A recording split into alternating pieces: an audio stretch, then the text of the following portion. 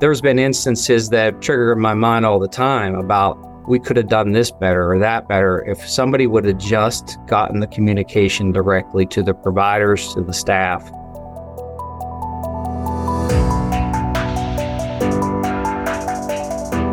Hi, I'm Marianne Bohr with HIMSS, and today I'm joined by Dr. Matthew Callflesh, Chief Medical Officer at Trinity Health System, and Dr. Will O'Connor, Chief Medical Information Officer at TigerConnect.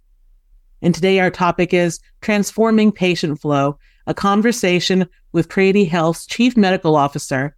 And before we start, I want to say thank you to TigerConnect for sponsoring this podcast. Trinity Health System is part of Common Spirit Health, one of the largest nonprofit health systems in the U.S., with more than 1,000 care sites in 21 states coast to coast, serving 20 million patients in big cities and small towns across America.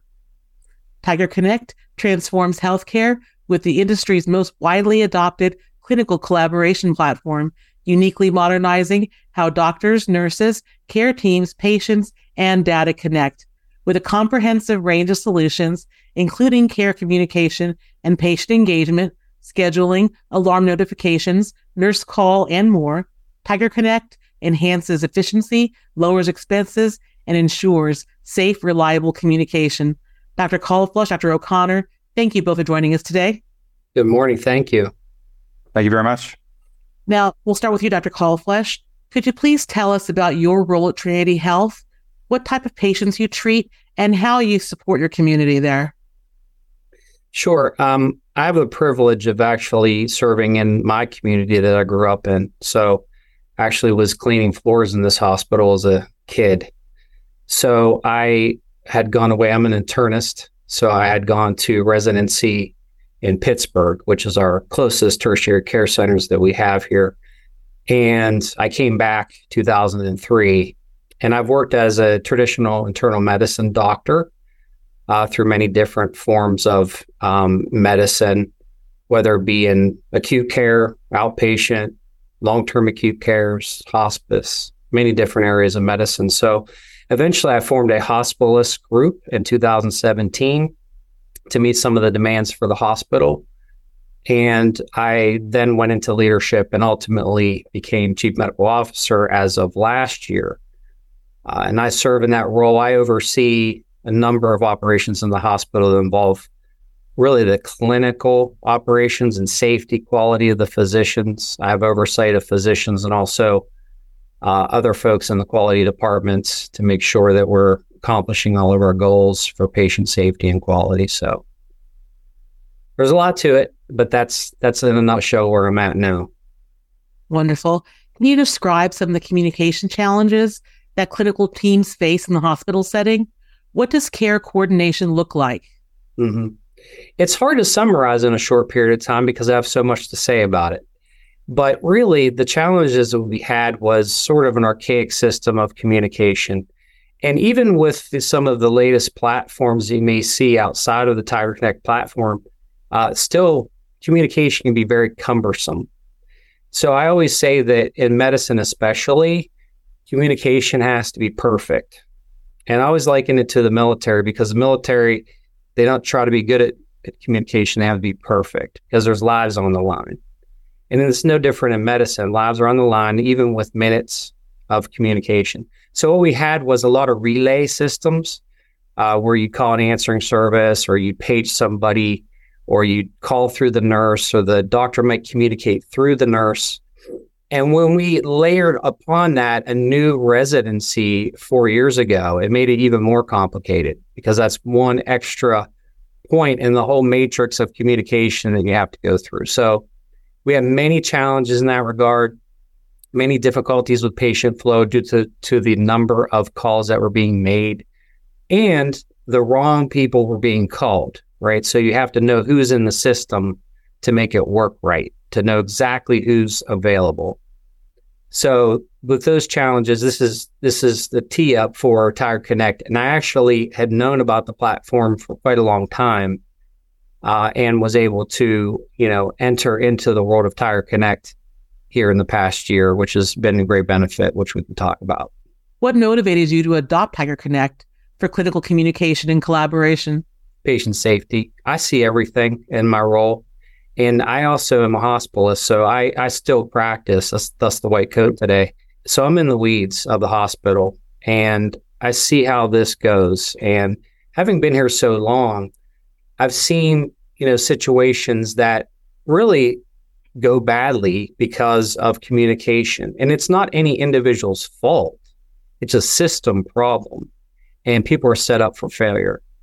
And there's been instances that trigger in my mind all the time about we could have done this better or that better if somebody would have just gotten the communication directly to the providers, to the staff. So I can think of many ways in which we were failing in communication as a system, not as individuals. I see. So can you describe how TigerConnect has impacted communication within Trinity Health and the outcomes you've achieved since you implemented it? You can talk about different aspects of what communication does, but, we focused on patient flow to begin with. We use it for a number of different other different processes as well. But if you focus on patient flow, a patient comes in through the emergency department, and they're going to need attention from multiple providers, and also providers that are not in the hospital, right? So your consults, your specialists. And for the ER to know exactly who that is at all times, not to go over and look at a list to see who's on call, but actually see that in real time. Also with the nurses being on the same page, you save extra phone calls that you might otherwise have to do in order to get the same answers. So the consultants are brought into the fold of the ER, almost like they're there. So when you look at the scheduling integration in the TigerConnect, you can see that all in one area of your computer. So the nurse can see that immediately. When that happens, everything else works more efficiently, right? So within that 24-hour period, if you're opening up an ER bed, that's an extra patient or two extra patients that are going to be seen in that period of time. That means they're not sitting in the waiting room. That means they're not being ignored. And that means that they're getting to the floor of the hospital more quickly. So patient flow with staff shortages right now in 2023, it's critical that we focus on that. And all efforts are being made to micromanage that to the closest degree that we can. So we don't even look at just movement into seeing a doctor in the ER, which means door to doc time. These are measurements we've done for years. We're actually looking at how long does it take for a patient that's going upstairs to get from that bed to the bed upstairs.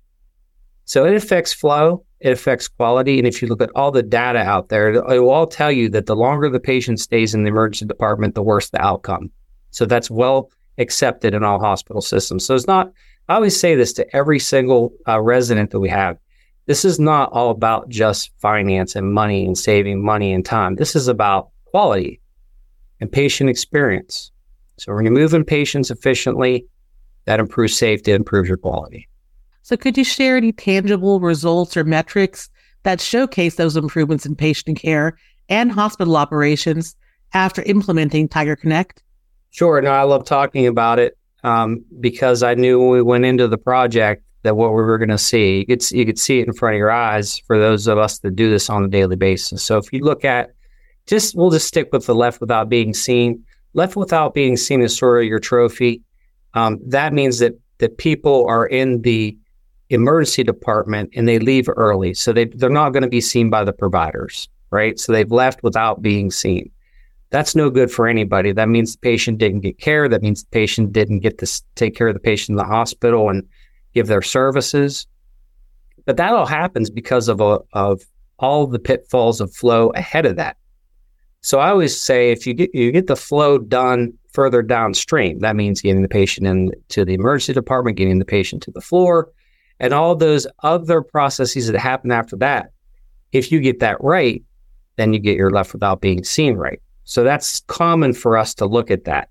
So we were in the range of the 7% range, and we dropped that over the course of time with TigerConnect helping us down to less than 2%. We got as low as 1.5%. So our goal as a hospital system is less than 2.5%. So the goal now is just to maintain.